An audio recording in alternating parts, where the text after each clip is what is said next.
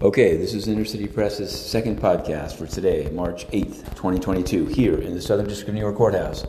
We've just covered the grilling of Scotty David. That would be juror 50 in the Ghislaine Maxwell trial. He, after the guilty verdicts, bragged in the British press that he'd been a victim of sexual abuse himself, and he'd swayed jurors to his side to convict Miss Maxwell. There was only one problem.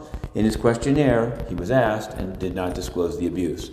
Judge Nathan's whose nomination still pending for the Second Circuit, has gone out of her way to say that there's no problem with having a victim of sexual abuse on a jury, but you do have to tell the truth and give the parties a chance to either question or exercise a peremptory challenge, perhaps, or even a challenge for cause.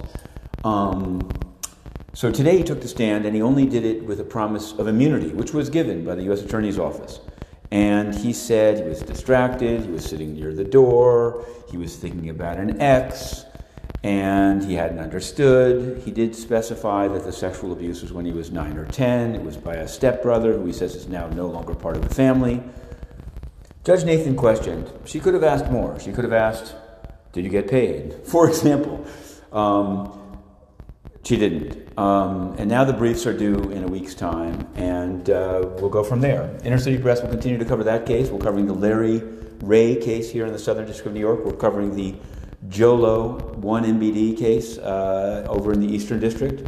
We've tried to cover the Refit case down in DDC, but there's been no call-in line, despite it being available throughout the trial.